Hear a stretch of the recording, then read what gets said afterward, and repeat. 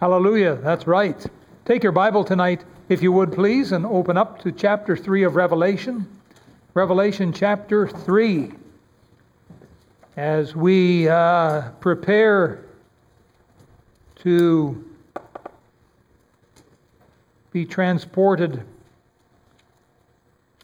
once again to Turkey, start visiting these churches. That's something. One day we're going to get to heaven. We're actually going to meet the pastors of these churches and the people in them, and we're going to get to sit down and get to know them and ask them what their thoughts were and what they understood. Now, of course, in heaven you understand things a lot better, of course, but on earth we're going to ask them what they made of all of this. Well, let's begin once more with a word of prayer and ask the Lord to open the eyes of our understanding. Our Father, we humble ourselves before your throne and acknowledging again that we don't have all of the answers, and oftentimes we just have all of the questions. Our Father, we ask that you would please fulfill your promise, because you promised that there'd be a blessing to those that read and those who hear this particular book of the Bible. And so as we study here in chapter 3, please bless our hearts and help us to grow in faith. Lord, teach us the lessons that you have for us, and we'll praise you for it in Jesus' name. Amen. Now, let's see here. Is this ready to go? Revelation chapter 3, 1-6. The church in Sardis. So this is where we find ourselves tonight. Now, this is a familiar picture here, and can you see it all right from where you are? Can you see that okay? Yes, no? Hello? Okay, all right. Well, we visited Ephesus, then we traveled north to Smyrna, to Pergamos, then we start coming back to Thyatira. Here's the Lord, and here's Sardis over here. And so here's the angel pulling the curtain back, and there's John flat on his face worshiping the Lord. And this is the vision that he sees. Now, let's not lose sight of the forest for the trees. It's very important that we understand that this whole book of Revelation was given to the churches. You'll find that at the first 3 chapters. And then in chapter 4, John is transported to heaven. And then all of these miraculous things start unfolding before him, all of the future things. And then when you get to the end of Revelation, you find out that it's back to the churches. And we'll get there eventually, but how the Lord brings this full circle back to these very same churches that are being addressed here. And so the whole book of Revelation has been given to the churches. Now, I believe that it's also a roadmap for those who will find themselves in the tribulation period one day. I think that they will greatly benefit from this. God is definitely pulling the curtain back for us, because there are things that we don't need to know, and yet He's showing them to us. There must be a reason for it. As we've made comment before, those who study church history have found an uncanny resemblance to the church of Ephesus and the first century church. And then you get into the church of Smyrna, and it takes you from about 100 AD up to about 312, when Constantine legalized Christianity. And you have the persecuted church. And then from that you get into the church at Pergamos. And Pergamos there starts in verse 12 of chapter 2. And this was the mixed marriage. And this is what started happening after Constantine legalized Christianity, is government money and favor started flowing into the church. All of a sudden, unsaved people started getting dollar signs in their eyeballs, and they said, I think I'm going to work for the church. And they went in, they started getting church positions and so on. And so the church really started mixing with the world. And then after this, the Catholic Church soon got itself organized and going. 500 AD, it was pretty much up and running, and then 600 AD it was well entrenched. And we have the Church of Thyatira seems to cover from about 600 to about 1500, approximately. And these are what we know as the Dark Ages, in which the Church at Rome hoodwinked people with a terrible mixture of truth and error. Now, the Roman Catholic Church has done some things that are good, but they've mixed in there a bunch of other error that is leading men astray. So we get now into chapter 3, into the fifth church, and it's called the Church of Sardis, or Church in Sardis. It seems to cover, if you will, again, now these are just estimates, these are just guesses on the part of Bible scholars, but approximately 1500 AD, right through to the rapture. Now, this church here is kind of known as the Dead Church, D-E-A-D, the Dead Church. And you remember that the Lord is the one who is pictured up here with the 7 stars. And the stars represent the pastors, and the candlesticks represent the churches. And this is known as the Dead Church. I did a little reading about a dead star. What happens when a star dies up in the galaxies there? Well, the astronomers are the people that study the stars and planets for scientific purpose. And they tell us that light travels at 186,000 miles per second. And so the number of seconds in 1 year, they call that a light year, because it would take the light at 186,000 miles per second 1 year to travel a certain distance. And so that's quite far. Now, they point to stars like the polar star, and they say that it takes 30 years for the light to get from the polar star to Earth. And so I did the math, and that means that the polar star is 175 trillion, 970 billion, 880 million miles away. And the thing is, if that polar star were to die, we wouldn't know it for 30 years. It would take us that long to find out. And all of a sudden the light went out. Oh, it's gone. What happened to there? Well, the star died. Interesting thought, isn't it?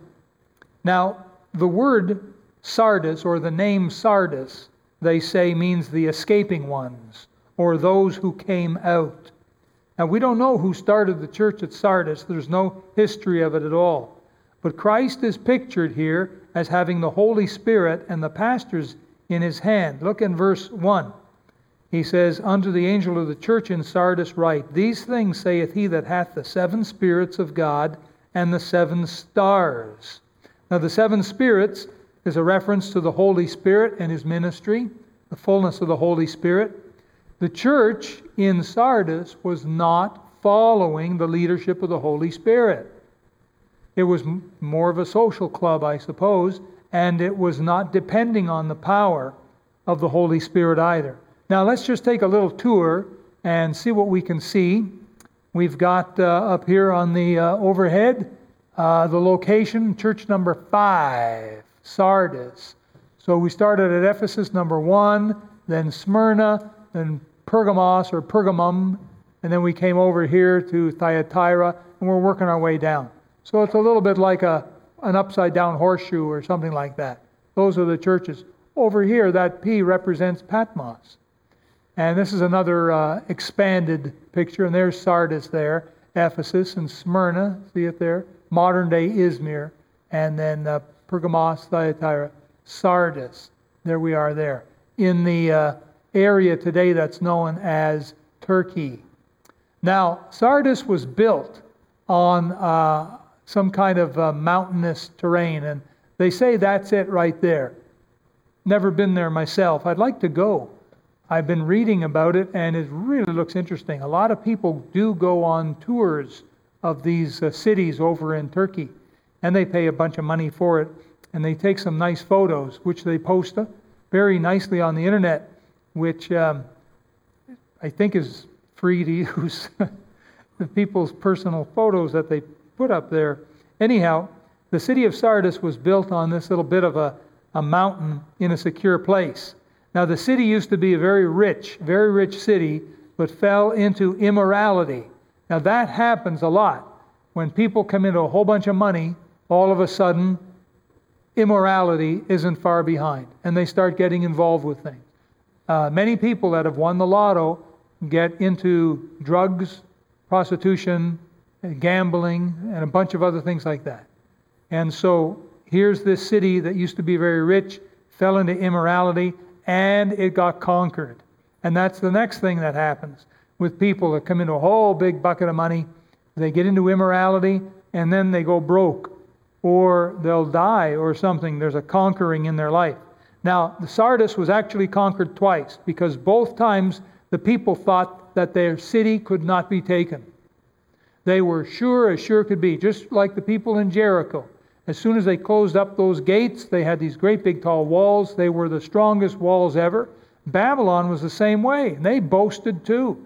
And Jericho fell, and Babylon fell, and Sardis fell, and any man, woman who boasts that they're secure and nothing will happen to them, watch out. Pride goeth before a fall, haughty spirit before destruction.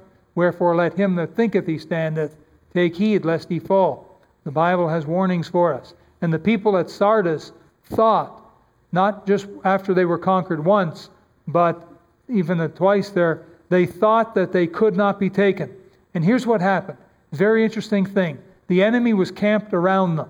And there they were, secure up in their little mountain city there. And on one occasion, the enemies encamped on the outside of the walls, and a soldier, listen to this, a soldier in Sardis accidentally dropped his helmet off the wall. Clunk, down it went. And so he proceeded to climb down and get it, and he climbed back up the wall and into the city. Meanwhile, the enemy was watching his every move, and they figured out they just follow him. That's how they get into the city. And so that's how the city got conquered again, because some soldier dropped his helmet and then just hopped and took the secret stairway down or whatever, got his helmet, came back up, and the enemy followed him right in. And that's how that happened. Then, of course, they opened the gates, and that was the end of Sardis. Now, interestingly, the Lord Jesus tells this church to watch. Be careful and watch. So it's just very interesting considering the history of how they got conquered. Well, let's take a little further tour here. And this is a bit of what they think is a gymnasium sort of thing in Sardis. And there was a synagogue. This is it down here. And this is a little closer view. And this is right inside the synagogue that was in Sardis. Now, they had this goddess Artemis, which was also known as the goddess Diana. Ephesus had a big thing about Diana. Ephesus isn't too far away. And she was the goddess of hunters and fertility. We have here the temple of Artemis, that's the Diana, and down here is actually the ruins of a church.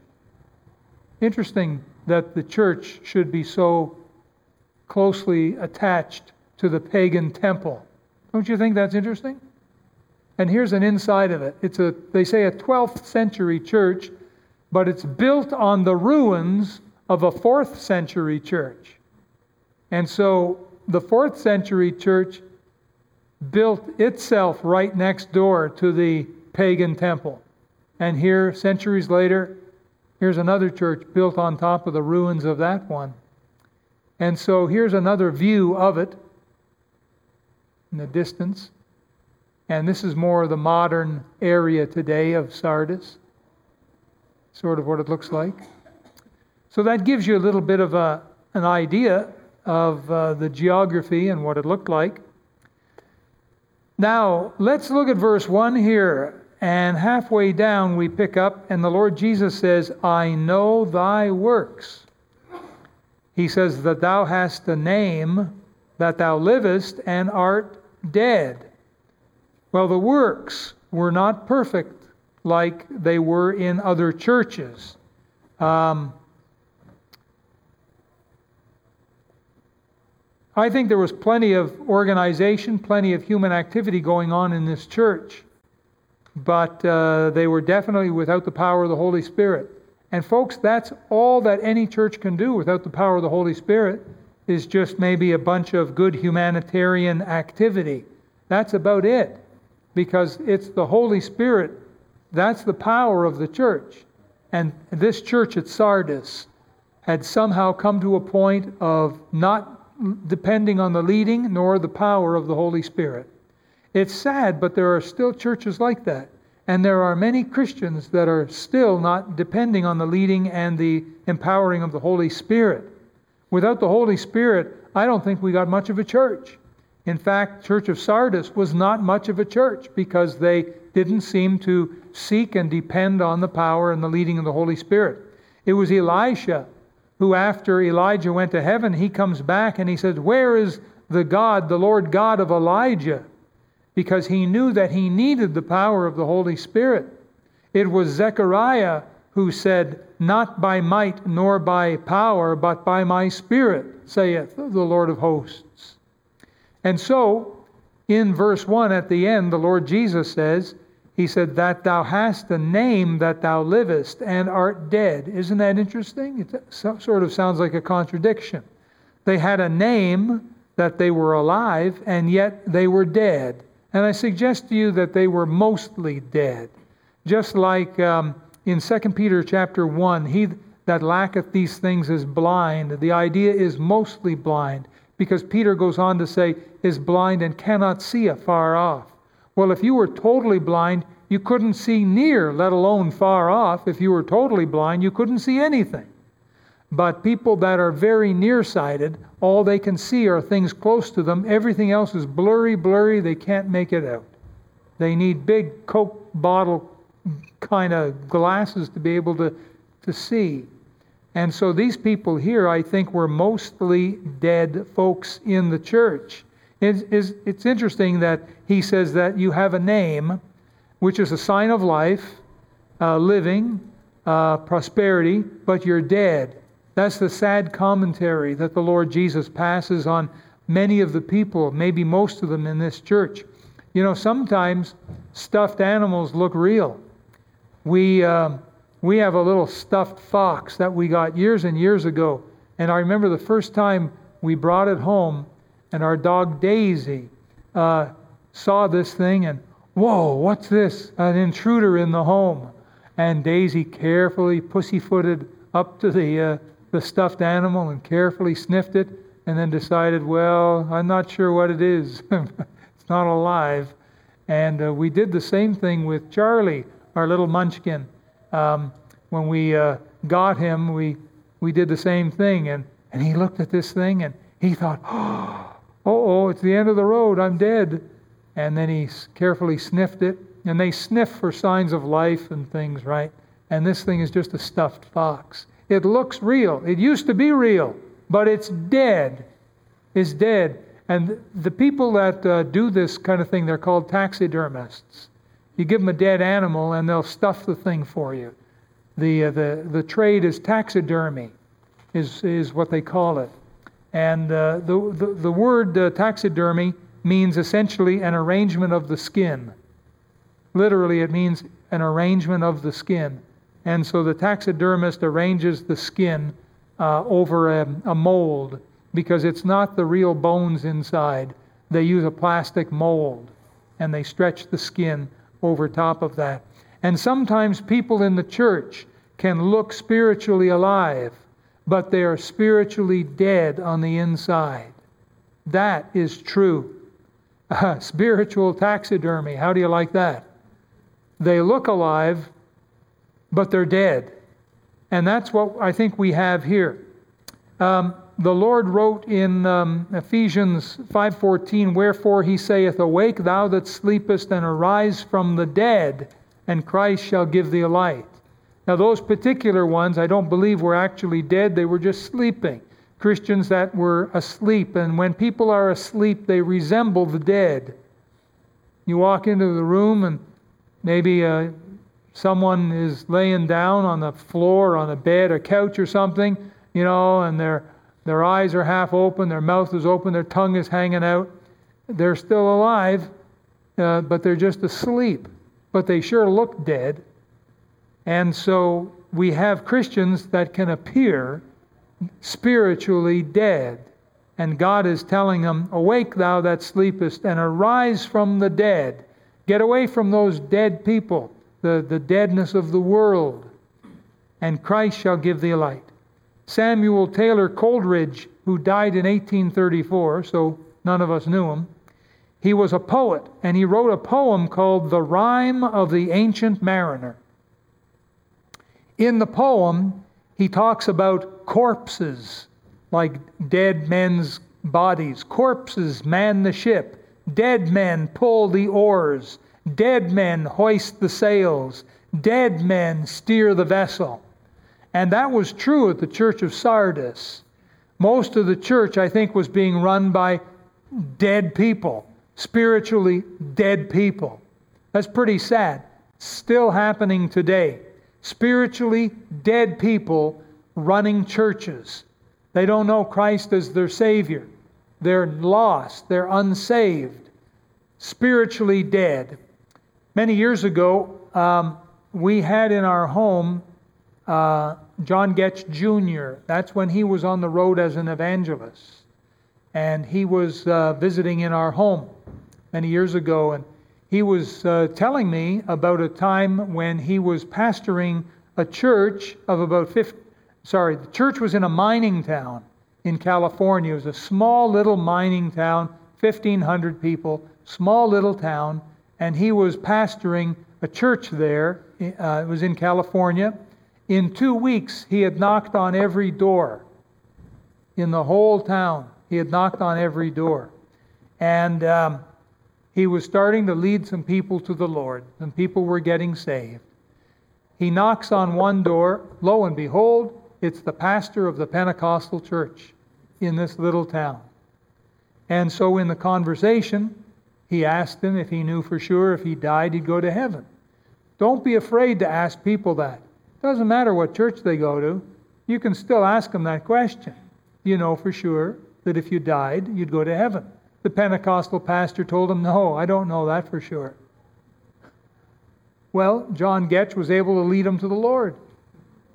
So the Pentecostal pastor got saved.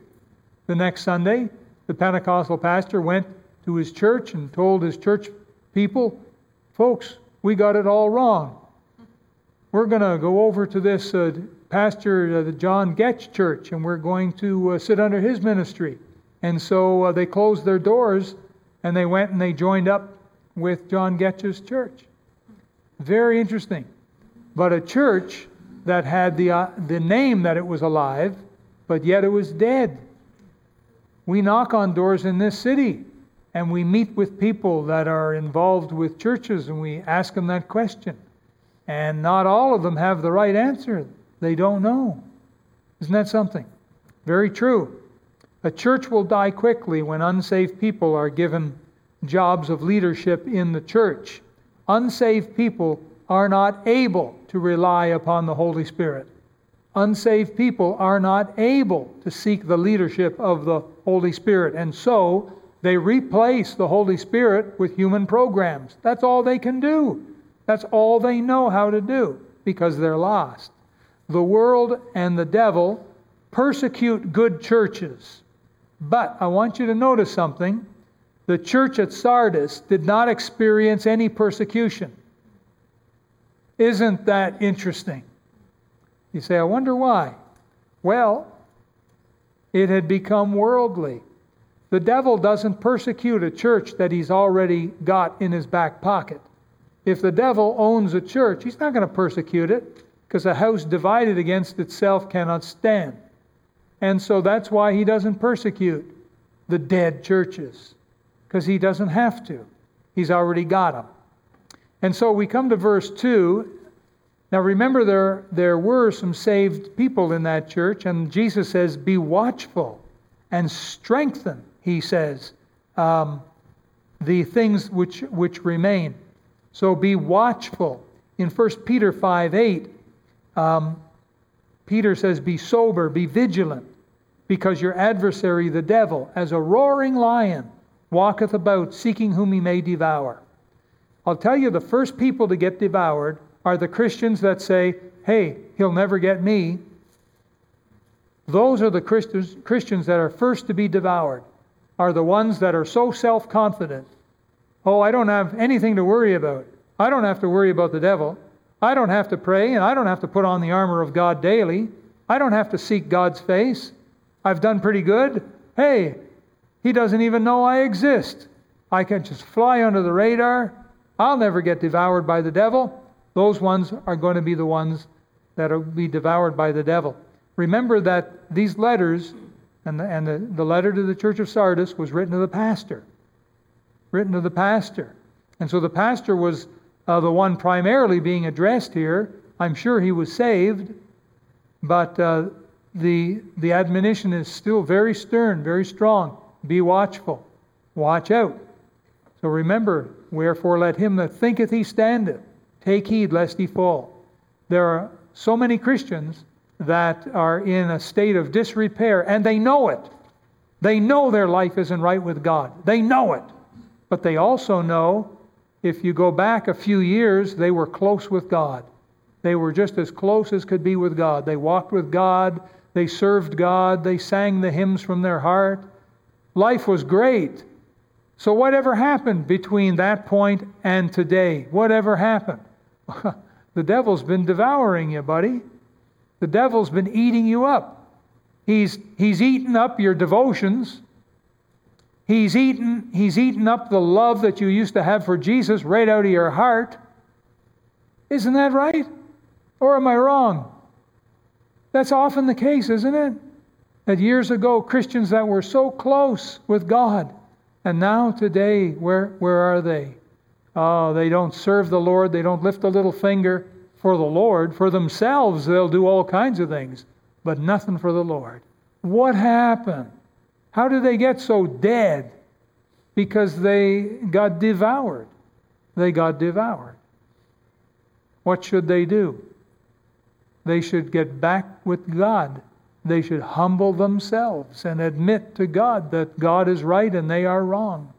They should cry out to God for mercy and grace and help to get back to where they once were. And so be watchful. And he tells them in this verse, strengthen what is about to die. Some Christians in that church of Sardis were carnal and they were not strong for Jesus. Probably through a lack of, I'm guessing this, but quite likely through a lack of strong preaching from the pulpit. Probably from a lack of strong Bible studies in their homes and in Sunday school, we'll call it. Can you imagine what would happen to our church if we just let our soul winning die? What would happen to our church if we let our missions mindedness die? What would happen? Eventually we would die right along with it. Because it's the Great Commission and it's the seeking of lost souls that keeps us alive and keeps us vibrant. Otherwise, we're just going to become an ingrown toenail and eventually we'll die. I think that it's sad, but I think that there's a lot of churches that go this way, and they don't have to be 50 years old churches. They can be just new churches even. But a pastor may get discouraged. People are discouraged. Maybe they tried knocking on a few doors, hanging a few flyers or something. Nothing happened. Nothing happened. And so what they do is they say, oh, well. And then they start to get into these deeper Bible studies, and they never try and reach out. And as soon as the outreach dies, so does the life of the church. It dies. Now it may take a couple of years to really die, but it will die.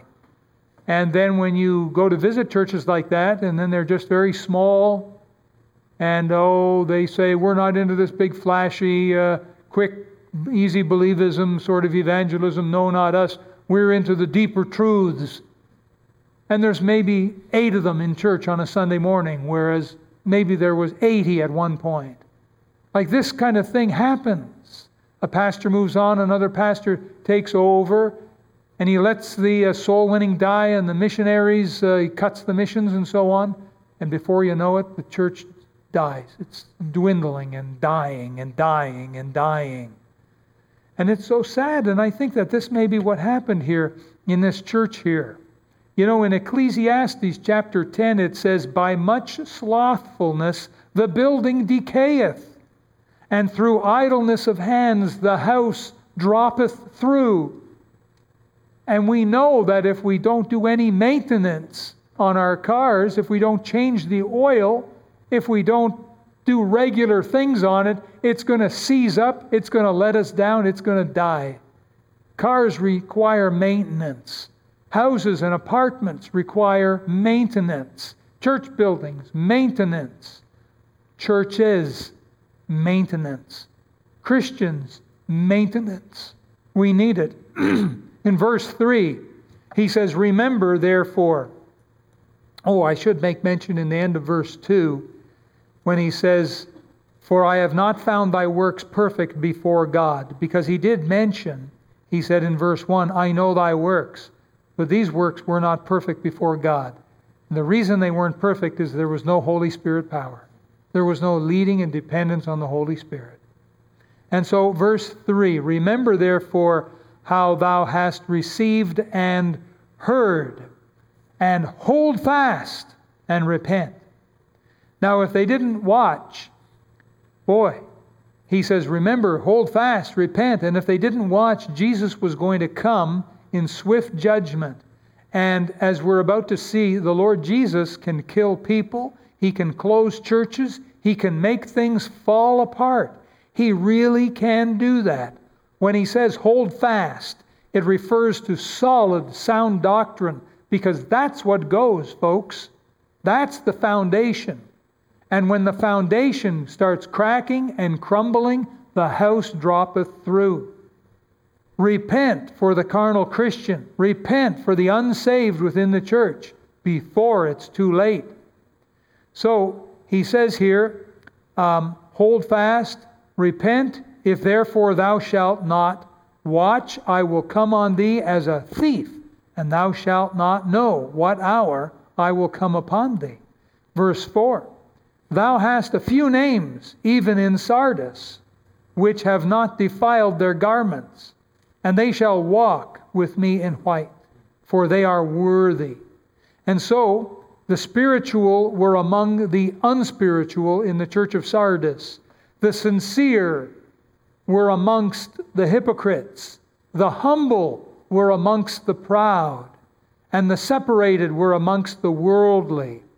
You might say, well, why did they stay there? Why didn't they just leave that church and go to another church?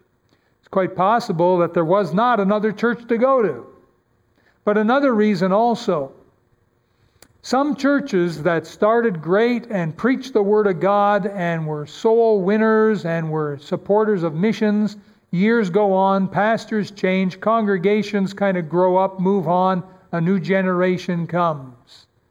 And you still have some of the old stalwarts in the church, but by this time now, things have changed. They got the big band up on the front, and things are different. They don't use the King James Bible, they use the NIV. They tear up the Constitution.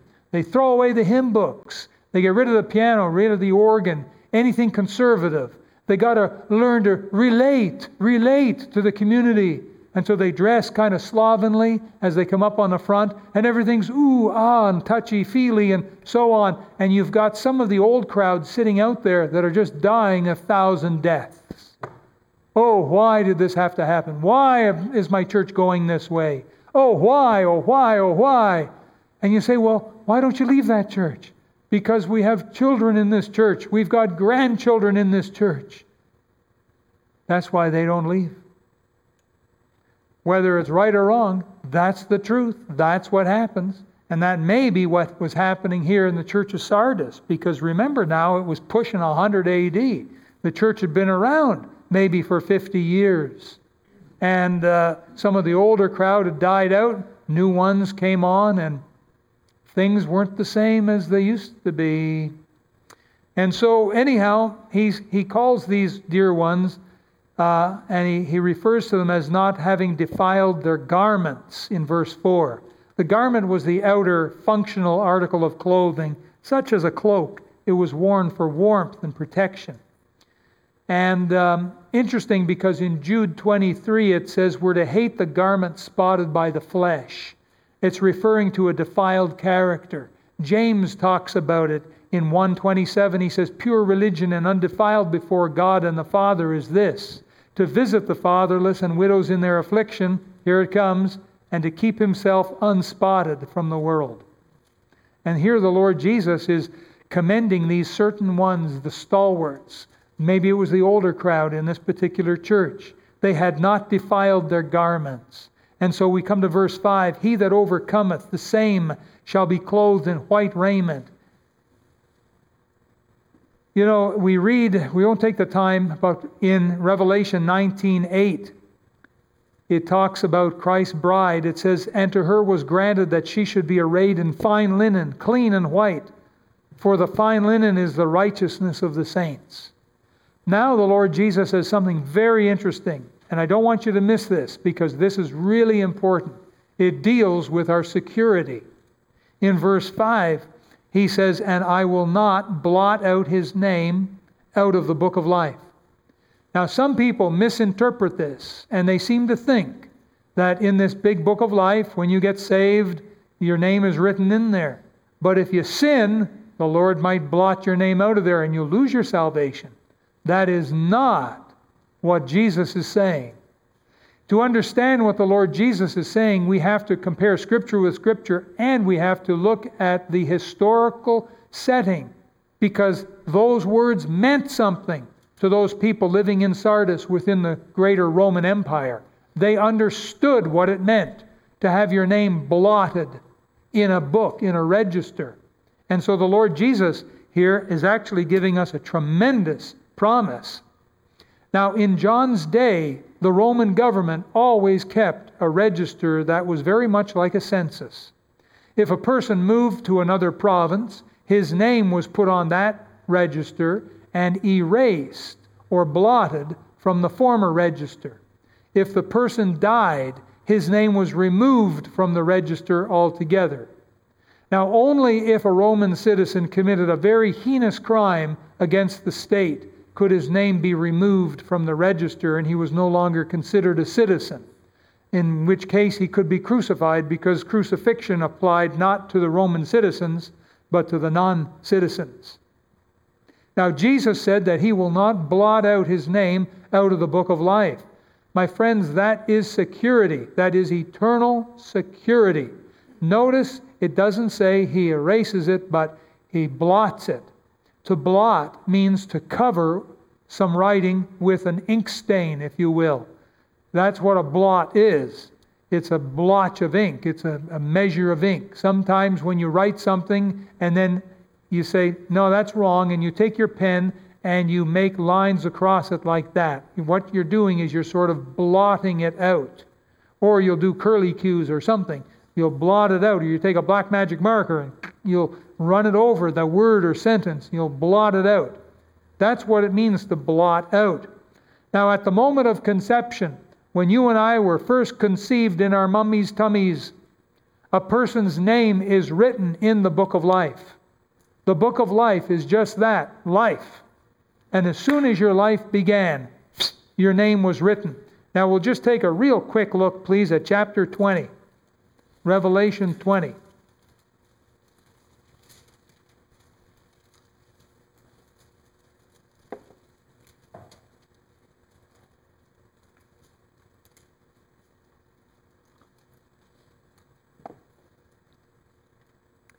Now in chapter 20, look please at verse 12. All this stuff happens after the 1,000-year reign of Christ. Verse 12, and I saw the dead, small and great, stand before God, and the books were open. Notice plural, books. And another book was open, which is the book of life. So you have one book of life, and then you have all these other books. And the dead were judged out of those things which were written in the books, plural, according to their works. So those books are all about the works and the life of every human being. And then we get down to verse 15. And whosoever was not found written in the book of life was cast into the lake of fire. So at the moment of conception, when you were very first conceived, your name was written in the book of life. Now, if you die in your sins and go to hell, your name is blotted out. So that when the book of life is opened at the very end of time here, and you stand before the great white throne judgment of Christ to be judged for your sins, that's all recorded in those books. And then the book of life is opened, and a check is made whether your name is there. It's not there. And after that, you're cast into the lake of fire. This is the book of life. That's why it's called life, the book of life. Now, when a person is saved, their sins are blotted out of the specific book of your life. Remember, there's two sets of books here. Well, there's a set of books and there's one book. The book of life is one book. Then there's all these other books. There's a book there with your name on it. And if your name is blotted out of the book of life, your sins are not blotted out of your book of your life. Does that make sense? This is your life. And they open the book, it's got your name on it. And all this stuff written in there. All your sins. Well, let's see if your name is in the book of life. No, it's not. Not there. Then you're cast in the lake of fire. When you're saved, your name is never blotted out of the book of life. But your sins are out of these books over here. There's no sin recorded there. It's all blotted, covered with the blood, gone. There's different ways of expressing it. I've heard preachers use different analogies and so on, but that's in essence what you've got. You've got all these books, and you've got this one book. That's what we've got here. Isaiah 43:25, God says, even I am he that blotteth out thy transgressions for mine own sake, and will not remember thy sins. That's why I know that in the book that's got my name on it, He's blotted out all of my sins. They're all blotted out. That's what He says in Isaiah 43:25. Isaiah 44:22, I have blotted out as a thick cloud thy transgressions, and as a cloud thy sins. Return unto me, for I have redeemed thee. In Acts chapter 3, verse 19, repent ye therefore and be converted, that your sins may be blotted out, when the times of refreshing shall come from the presence of the Lord. So when a person dies in their sin, his name is blotted out with ink, so it can no longer be read. Psalm 69:28, let them be blotted out of the book of the living, and not be written with the righteous. Exodus 32:32, here's the words of Moses himself. He says, yet now, if thou wilt forgive their sin, and if not, blot me, I pray thee, out of thy book which thou hast written. Exodus 32:33, and the Lord said unto Moses, whosoever hath sinned against me, him will I blot out of my book. You see, this is tremendous. If you look at it again in chapter 3 of Revelation, the Lord Jesus, He promises that we'll be clothed in white raiment. I will not blot out His name out of the book of life, but I will confess His name before my Father and before His angels. Isn't that wonderful? When you get saved, your name will never be blotted out, but all your sins are blotted out. If you never get saved, then your name is blotted out of the book of life, and all your sins are left written in the book that has your name on it. That's the mechanics. That's how she works. That's wonderful to know. When you're saved, that name will never be blotted out. I will never leave thee nor forsake thee. My sheep hear my voice, and I know them, and I give unto them eternal life, and they shall never perish. That's good news, isn't it? He that heareth my word and believeth on him that sent me hath everlasting life, and shall not come into condemnation, but is passed from death unto life. John 5:24. Again and again we've got the assurances of God on this matter. In verse 6, he that hath an ear, let him hear what the Spirit saith unto the churches. The message is clear for you and for me from the church at Sardis. Here's the message that God wants us to know is don't let things fall apart. Maybe things have been crumbling in your life. Stop the crumbling. Get it back together. Don't let things fall apart. Don't let it happen. He says, repent. Repent for closer fellowship with God. Remember, Ecclesiastes chapter 10 says, by much slothfulness the building decayeth. Think of the slothfulness as it regards to your daily devotion time with God, your weekly church attendance, your tithing, your giving of faith promise, your service for the Lord. You're letting your light shine as a witness in the world for the Lord. Your ministry of intercessory prayer for others. Think of these things in terms of the slothfulness and the building decayeth. Don't let your personal walk with God fall apart. Keep yourself close to God. Don't let your family fall apart. Keep your family in church. Don't let your church fall apart. Keep the church as the apple of your eye. Back in the early 1800s, the very best Bible schools in the world were located in Germany. And out of these Bible colleges came great and brilliant and godly men that went and pastored churches. But something was happening in those Bible colleges in Germany, and by about 1850, these Bible colleges began watering down the Bible. They began denying the miracles of the Bible. They began denying the virgin birth of Jesus. And it's like they were spiritually dead, but the thing is, no one really seemed to notice. The Bible colleges were now teaching that the Bible had errors in it, lots of them. But they kept sending out their graduates, and the graduates were being hired on to churches as their pastors around the world. And soon these churches also died. And many of these churches became brightly painted sepulchres full of dead men's bones. Did you know it's not enough to start right, but you must finish right? Isn't that right? Pray with me.